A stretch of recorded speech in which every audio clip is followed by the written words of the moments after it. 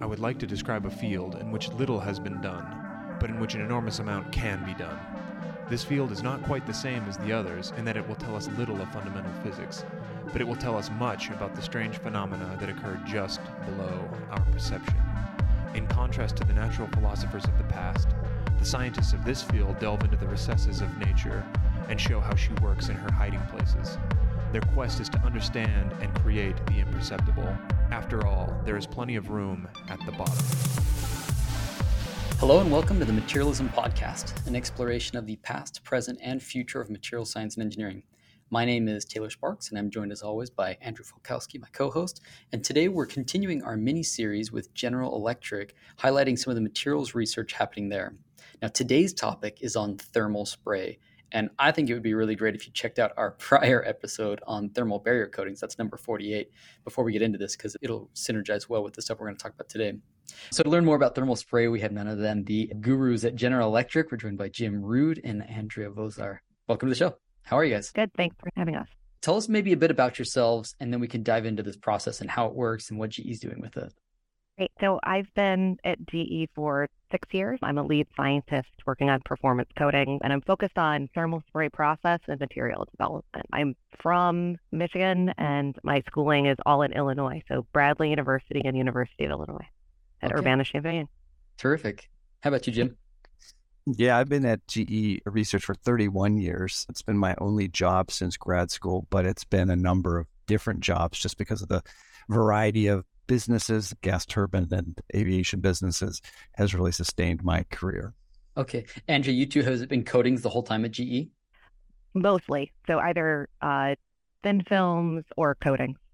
Okay, fantastic. Give us a very basic primer of what is thermal spray, how does it work, what do we use it? When I introduce thermal spray to people, I like to call it a robotic flamethrower. So it's literally, you have high power torch that you're accelerating gases through. You inject material into it and shoot it literally at a substrate. And so our fond name for it is robotic flamethrower. This is so cool. So picture like spray paint, but instead of just your regular propellant launching the paint pigments, you've got actual flame, right? Oh, yeah. So it has a bunch of different energy sources. So it can either be plasma, it can be a combustion gas, or it can actually be from pressure. So there's a number of different types of thermal spray, and each of those environments will interact with material differently. Okay. Why would we use thermal spray as opposed to any of the other, whether it's electrodeposition or heaven knows there's a lot of different ways to put down thin films on things. Why thermal spray? Yeah, it's really versatile in one sense. So it can deal with thin films, hundreds of microns, up to thick millimeter kind of deposits. It can do small parts like our aircraft engine airfoils, which are like the size of a deck of cards, but it can do large nozzles like in power turbines where they could be as big as a microwave oven. And because you have the robotics, you can do very complex geometries with high fidelity of coating thickness everywhere. And how does the process change as you scale up to those different sizes, or does it stay relatively the same? That's the beauty, right? It stays the same. You really just have this stream of molten material that is going to impact onto your substrates. And the deposition unit is millimeters, let's say by millimeter, and you're painting that on your parts. So other than geometry constraints, as you go big or small, it's pretty much similar. Yeah, that isn't the case with a lot of technologies. Usually there's some trade-offs on scale, but that is really impressive. And you mentioned a robotic flamethrower. So my understanding is that this is robotically controlled in terms of the positioning of the spray. That's correct. So we use a 5-axis robot arm coupled with a 3-axis turntable. So the degrees of freedom and motion to angle the torch specifically at the part is pretty great. And so that means we can spray parts anywhere from an inch all the way up to a meter. So tell me about the rate of this thing. How's it compare in terms of speed of deposition to other techniques, whether those are electrochemical based or those are plasma deposition or whatever else? It's high rate. We measure the material feed rate in pounds of material per hour, and a pass of material, because you coat this up pass by pass. We're still in metric units here, or non-metric units here. We think about thousands of an inch per pass. It can be very thick passes and build up very thick coatings on the one end. Yep. Sort of a naive question then. Is there a low temperature version of this? Thermal spray in its name is a high temperature process. What would be the analog? Would there be a low temperature analog to this technique? Is that just powder coating at that point? So when we do something similar at room temperature, we literally call it room temperature spray because we do so much thermal spray, but the velocities are so different. So one of the things is that all of the thermals have a converging, diverging nozzle. That's really what accelerates the particles. And so you have a hot gas, you're accelerating particles through this converging, diverging nozzle. And although some sprays are subsonic, most thermal spray is supersonic. And so that momentum that you're getting is really what makes thermal spray. There's different temperatures.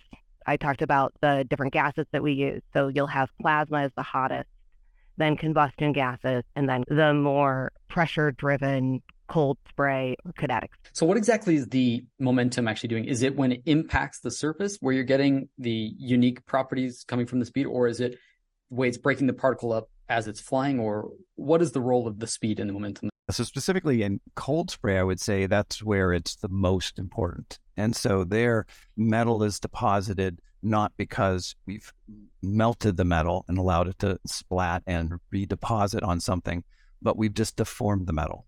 And so in that case, it's purely the speed of impact of one metal onto another metal that is producing very rapid shear rate deformation of the metal into the substrate and giving a metallurgical bond without melting.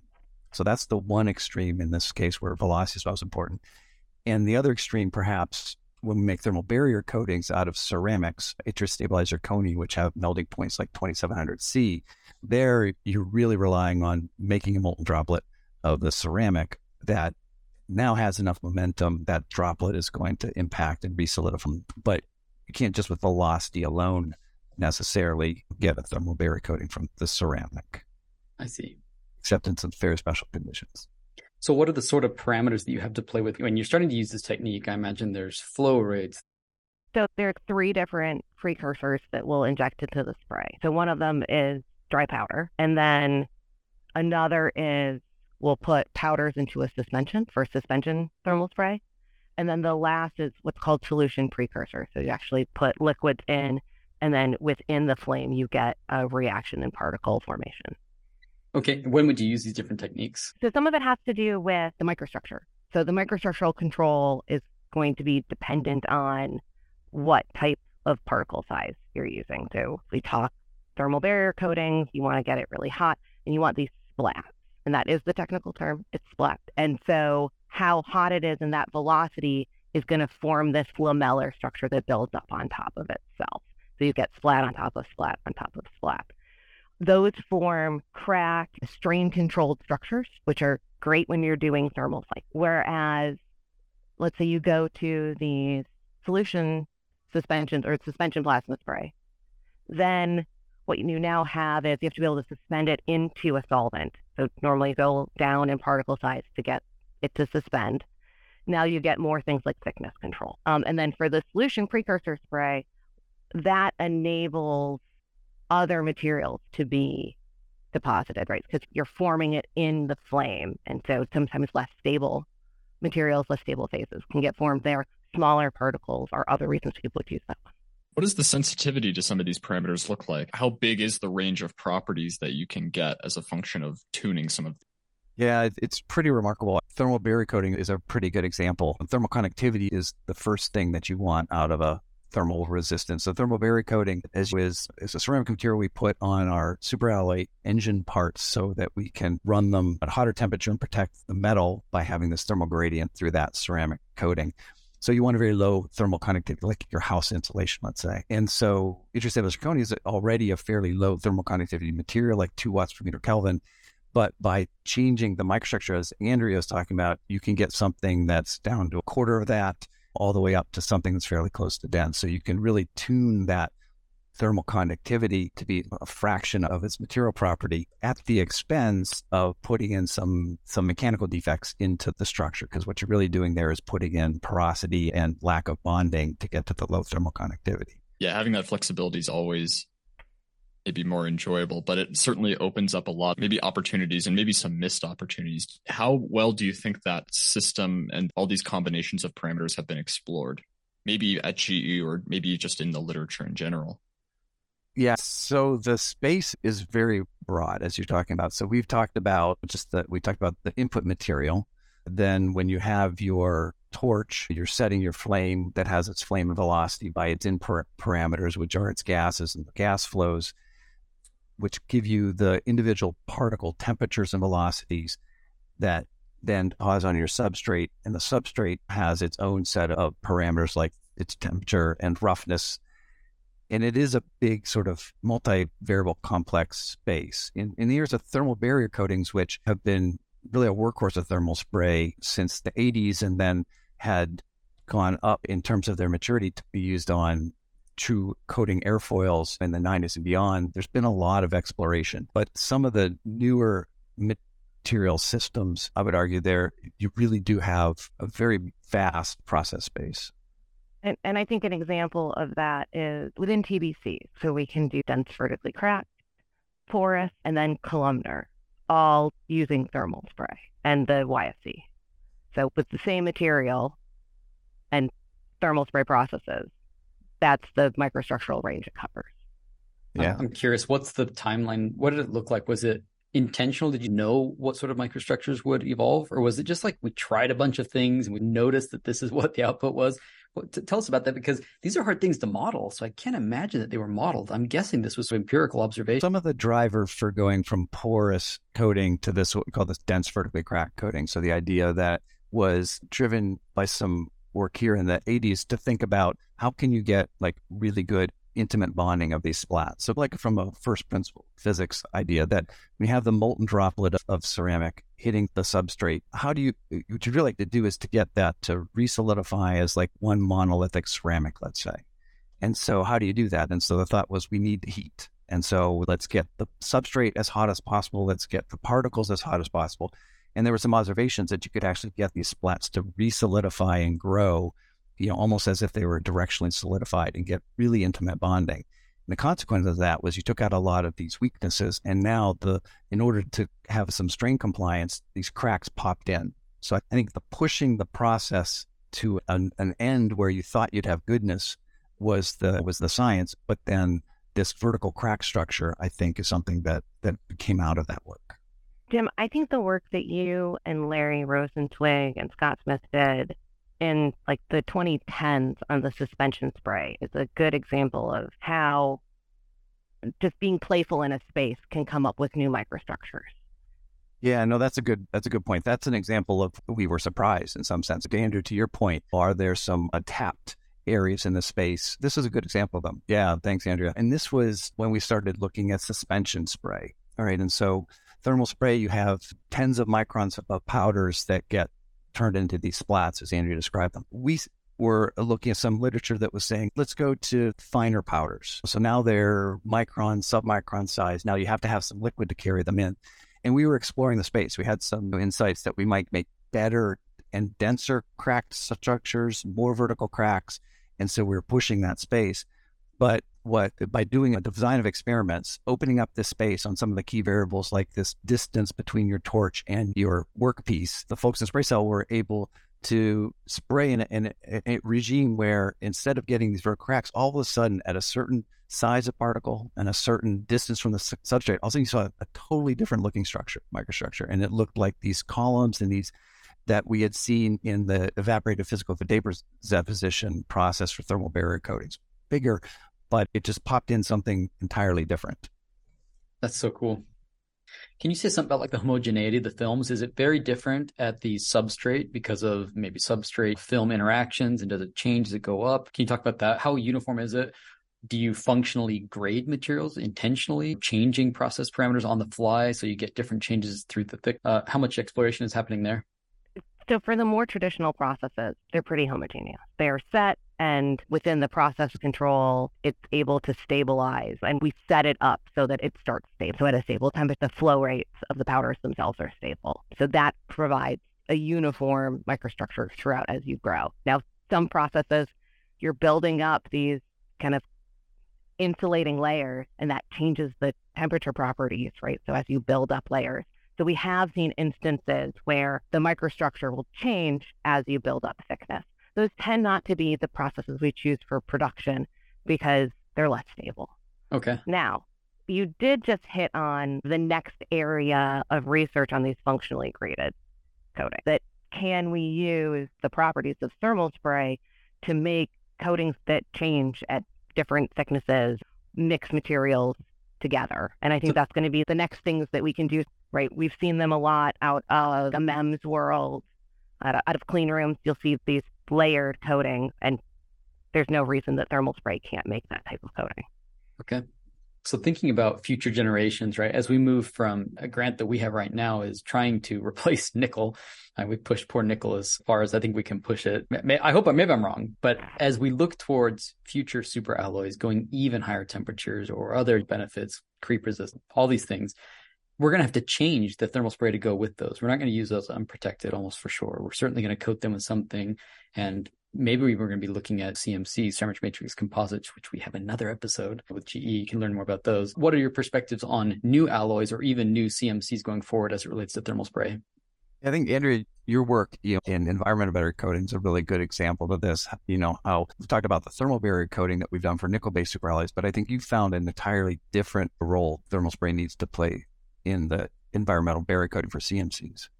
Yeah, that's true. So the needs of the substrate are really important as we do coating development. So beyond thermal spray, but just coating design in general. And so for the TBC, it's a thermal protection. And as we've used those at hotter and hotter temperatures, the CMAS, so the calcium, magnesium, aluminum sulfates, come into play, which is really just dust, right?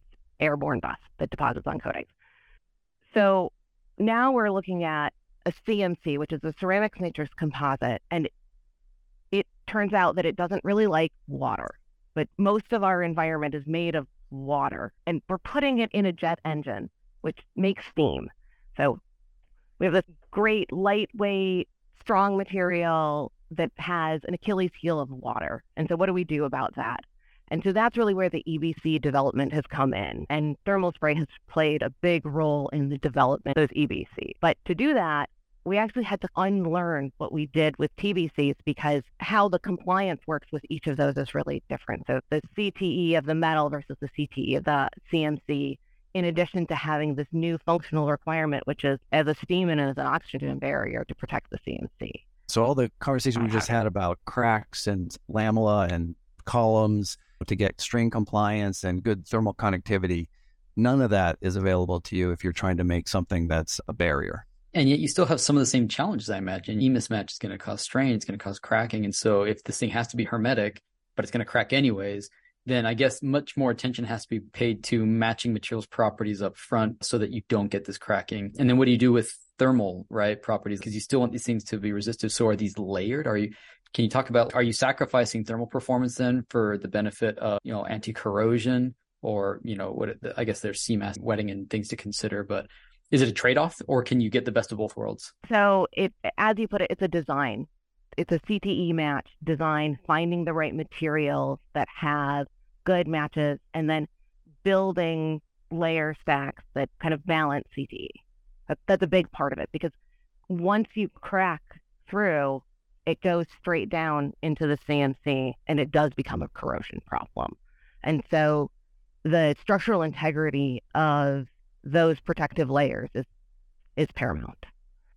Then you still have the TBC challenge on top, right? So it just adds another two layers of need, which is the steam and the oxygen barrier. What we start with is an oxygen barrier. Like the TGO, the thermally grown oxide? Yep. It's a silica. Yep. And then, unfortunately, silica also doesn't like steam. So we have an oxygen barrier, but not a steam barrier, not a wet corrosion barrier for that. And so then you need to make a steam barrier on top of that. And then any strain compliant thermal barrier needs to go on top of that, CMAS resistant. Jeez. He's getting So as you can imagine, we go from a bond coat and a TBC in our nickel superalloy world to now we're starting to get a rainbow or the Neapolitan ice cream of coating layers, right? Just everything has to start doing something new. From a design point of view, just EBCs, the environmental barrier coatings to protect these CMCs, is its own challenge. And we're getting hotter, right? That's the other piece is CMCs are meant to get run at hotter temperatures. They're enabling engine efficiency through higher combustion temperatures. So now we're also hotter. Yeah, that introduces some new concerns. So I personally do a little bit of thermodynamic modeling. And once you start adding more materials in layers in contact with one another, you start getting hotter and you start running for longer periods of time. Eventually, those kinetic processes do happen. And so how are you maybe modeling or trying to think about thermodynamic interactions as you add new layers and try to solve all of these different barrier problems? It's a multi-pronged approach. Right? So it's modeling, it's experiments, it's thermodynamics, because they do talk at these temperatures. And honestly, as we keep flying planes, we're going to go hotter and hotter. So this is just going to become more of a challenge, because as you get hotter, things move faster, right? Or things that weren't moving within a material system start moving, which is a concern.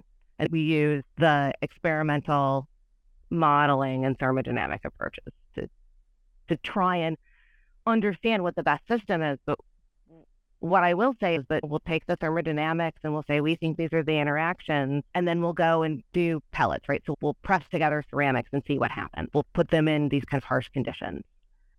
But then you have to make a coating of that. So the pellet is one piece, but we at GE, we make products that fly in the air that protect people, right? Like we need to make sure that safety is paramount. So then we take that pellet and we put it onto a part. And so that changes. So things that worked really well in pellets, now we have microstructure that's different. And that microstructure interacts. So we do a lot on the initial on those thermodynamic modeling. Then we go to experimentation, do down select. And then finally, those interact with the engine in the engine environment. The engine environment is unique, and to get those heat fluxes in the lab is challenging. So at engine testing, we often discover new modes of failure that we then model the engine to go back and redesign the coating. This is such a hard process, not only because you have so many layers, but you have so many competing properties you have to work with, and the service environments are so aggressive. How do you do this how do you iterate and prototype new candidate structures, microstructures, combinations in the fastest way possible? I'm guessing speed is still like a really big problem, because this is such a hard thing to solve. It's got to be many years before you get something rolled out. Can you talk about how GE is trying to do this as quickly as possible? So we can talk about how we were doing it, which is a lot of design of experiments. So probing the process parameter space to understand what microstructures we get where, but in addition, how stable is a certain set of process parameters, right? So if it changes a little bit one way or the other, are we still going to get the same microstructure, right? Those are the two pieces as we're designing processes that are important. And the design of experiments to probe the space more broadly, and then narrowing in and finding a stable process space.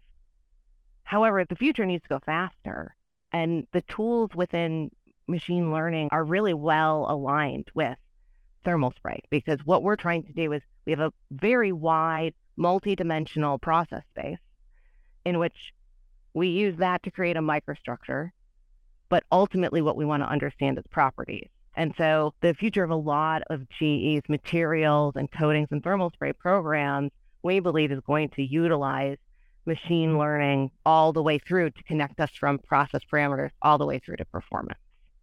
Yeah. And so we're starting with the process, but with an ultimate vision, maybe even the material, which I know is what Taylor, you and Andrew both have really put a lot of thought into. I'm curious, what's the timeline for data collection? Is this something where you could make, after you get whatever investments you need to do for the equipment, but is this something you could do thousands of data points a week? Could you do, like, how quickly could you scale up the generation of data for this? So in a current program, I would say it's 50 data points per week is what's planned. So not a lot comparatively. And for people who haven't done this, don't think that's like slouching. If I could get my students to turn out 50 samples a week, I'd be delighted. And those are much simpler things than what you guys are doing. These are hard problems. What do you do about finding it's all about, I think going forward, some of the big challenges you're going to face is that you have to have materials compatibility, but that sort of assumes that you know the materials properties ahead of time, and we don't, because especially if it's new materials or new ways of manufacturing them, you have projections about their properties are. How do you solve this sort of inverse problem of that you need to know those ahead of time to figure out the combinations, short of just trying everything, which is not a great way to go? So we do a lot of down select. Honestly, we'll put things into phases, and it's about taking science and turning it to engineering is how I'll put it. Sometimes we know microstructural properties or microstructures that will move us in the direction of the properties we want, right? So for example, strain compliance. We know dense vertically cracked creates strain compliance. We know columnar coating creates strain compliance. So we'll move down from visual inspections into that, because to get the material properties of every single iteration we've generated would take lifetimes. I know how many coatings Jim has made, and if I'm making 50 a week for a focused design of experiments, but still, to get those, to truly characterize them, it's huge. Right? That's days to a week of time for each coating. So what we do is we use our judgment and our expertise to down select, and then we test a smaller subset, and then we get the properties for that. Do you use lower fidelity proxies for property measurements that are just way easier? For example, maybe you don't measure thermal conductivity because it's a bear, but you just put these things under a thermal camera and just look at the raw temperature, things like that, so you don't have to do the painstakingly slow measurement? Yeah, that we can do. I mean, part of this is doing subscale rig testing, and we have a test. It's called a JETS test. It has these propane burners, about 8 on a carousel with these 1-inch buttons, and you can screen up several coupons through that. And if you know the thicknesses and then you measure the temperatures, you can make an inference about what the thermal conductivity is in the low fidelity way, as well as then some early indications of thermal shock resistance. And so when we have those kinds of tools, we use them. Yeah. And how do you get safety factors, right? If these go on an airplane and we need that for safety's sake, it can't just like, oh, a couple failed. It's really critical that you know exactly what your failure rates are. How do you assess those? Yeah, so now you're asking the other end of the spectrum, right? The first thing was high throughput screening. How do you know when you're close? But the flight worthiness of materials at the higher material manufacturing readiness levels and technical readiness levels is a prescribed procedure. As the material moves from one readiness level to the next, the work that we do at the research center starts to taper off, and the work that's done with our colleagues at GE Aerospace or GE Power, that sort of takes off. And there are multiples of samples that produce design curves. There are, in manufacturing like conditions, with multiple sets so that you understand manufacturing variability. In aerospace engine testing is an important part of this, is that the materials need to see the environment of an engine multiple times to understand and mitigate the risk that the engine would teach you something different than your lab scale systems. Are the people who do that different than you guys? Are you guys on the initial prototyping end and people come in later on with actual manufacturing, or is it all integrated? It's integrated, but the center of gravity of where the effort goes shifts from the research center to the business. We'll stay in the loop, but the best transitions are the ones where the aerospace take it on and just run with it. And it's in a state, and we've worked collectively, even in the early stages, so that transition is very smooth. We've seen that on a number of coding systems that are flying. And about how long does that process take, right? If you find a material and you've down selected and think that it's good, what is the timeline, or maybe even just a rough timeline to that actually making it into an engine look? Yeah, from inception of something new to in commercial service, it's they call it 5 to 10 years. There are these in the processes we've used up to this point. As you move from one technical readiness to the next, that's pretty much the pace. Hopefully, with adding some more quickness on the upfront side with machine learning type and rapid screening and engine simulative testing, that we're looking for at the Research Center for compression, because we really want to be able to introduce materials faster, but with the same level of quality that we have been, so that our engines can just perform better and be cleaner and more efficient. So we've really been going down the rabbit hole on thermal spray for jet engines. Are there other applications that people aren't aware of where thermal spray is really important? Who else is working in this space that is innovating and changing things? So the other biggest user I would say is automotive for thermal spray. Oil and gas industry, where you have corrosive and erosive kinds of fluids. Thermal spray is really good at larger as in inside of pipes, inner diameters of pipes, putting down hard coatings. Chrome replace when that was a corrosion coating, that thermal spray is one of the ways that you can get away from hexachrome plating by putting down coatings. And on aircraft like landing struts was at least one of the places that was being developed for. Yeah. And I know thermal spray was at active area research. What I don't know is how well it's transitioned in other industries. The other thing that thermal spray has been being looked at a lot for is in nuclear cladding. Yeah, that makes sense. We've done a whole episode. We touched briefly on cladding on a previous episode when we talked about fuel particles, so I could see the application there. Corrosion is a big deal. Have you ever revisited maybe a composition or a material that you previously had down selected away from in the past? And maybe are there opportunities as you understand the role of various dope and process parameters on the final microstructure and property? I can say the answer is yes, because as we learn more, especially as I was talking about the coating maturation and development cycle, we talked about engine tests, right? And these are on the ground engine tests, right? Not on wing. These are on the ground engine tests. Those are the ones where we learn the most. And it's one of the reasons that it's really the gatekeeper of getting on wing. There, we've learned a lot and have had moments where we've had to go back and reevaluate. And instead of total redesign, we've gone back and tried smaller changes so that we're still within the same system, again, so we can build off those learnings and get it to market quicker. Yeah, or maybe in testing or some of the initial tests, you found a really promising material. You don't have to necessarily say what it is, but I imagine there must be situations where you find things that just have really great properties, but when it comes to actually turning it into the application, it just doesn't spray well, or it doesn't form the right microstructure. Are there examples of that? I feel like that happens all the time. Like we have these technology readiness, and I've got a lot of stuff that's like right in the middle. It's never going to go anywhere. And we got a lot of great learnings from it. We learned about a material better. We learned about a process better, but it's not in its current form going to get on an engine, nor an engine test. Like I said, an engine test is the gatekeeper to the next step of technology readiness. Yeah, lots of things that look promising sometimes that kind of peter out.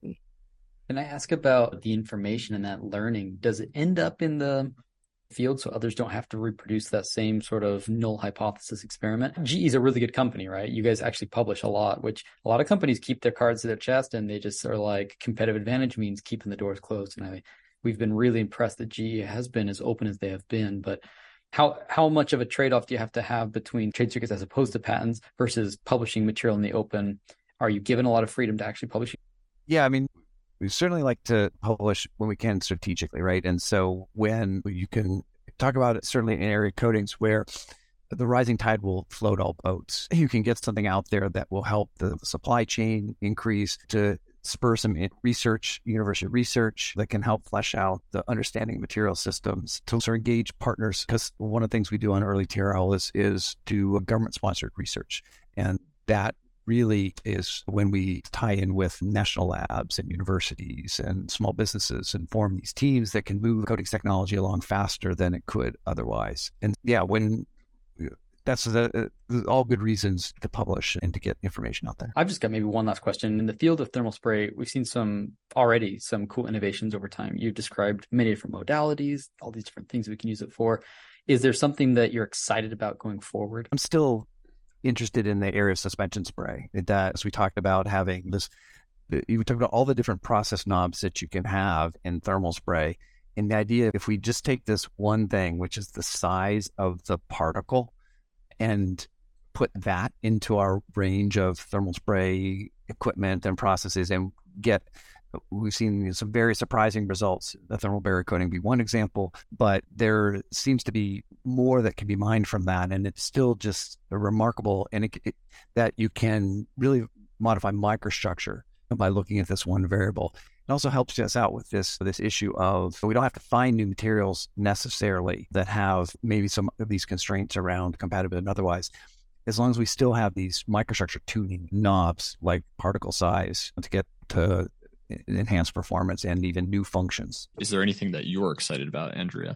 I'm really excited about bringing together what is really started as a slower development price, right? These DOEs are expensive, like thermal spray booths to run.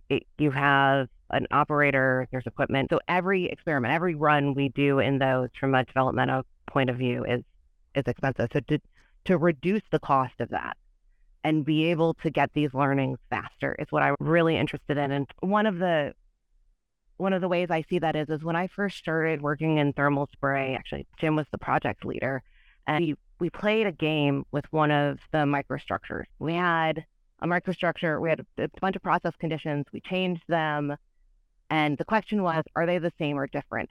So we literally printed out all of the microstructures that we had done with kind of replicates from different locations, put them in a conference table, and brought people in to play this game called Same or Different, which was, can you match up the 3 different pictures from each set of process conditions and say if they're, like, can you make that match together? And now machine learning can play that game with us. And so what I'm really excited is to be able to take that game and bring it into what I'm doing every day. And so we can get those learnings faster. And what I believe is that as we make those connections between the process, the microstructure, the properties, what we'll be able to do is get a better mechanistic understanding of both the process and how we connect that into designing new coatings.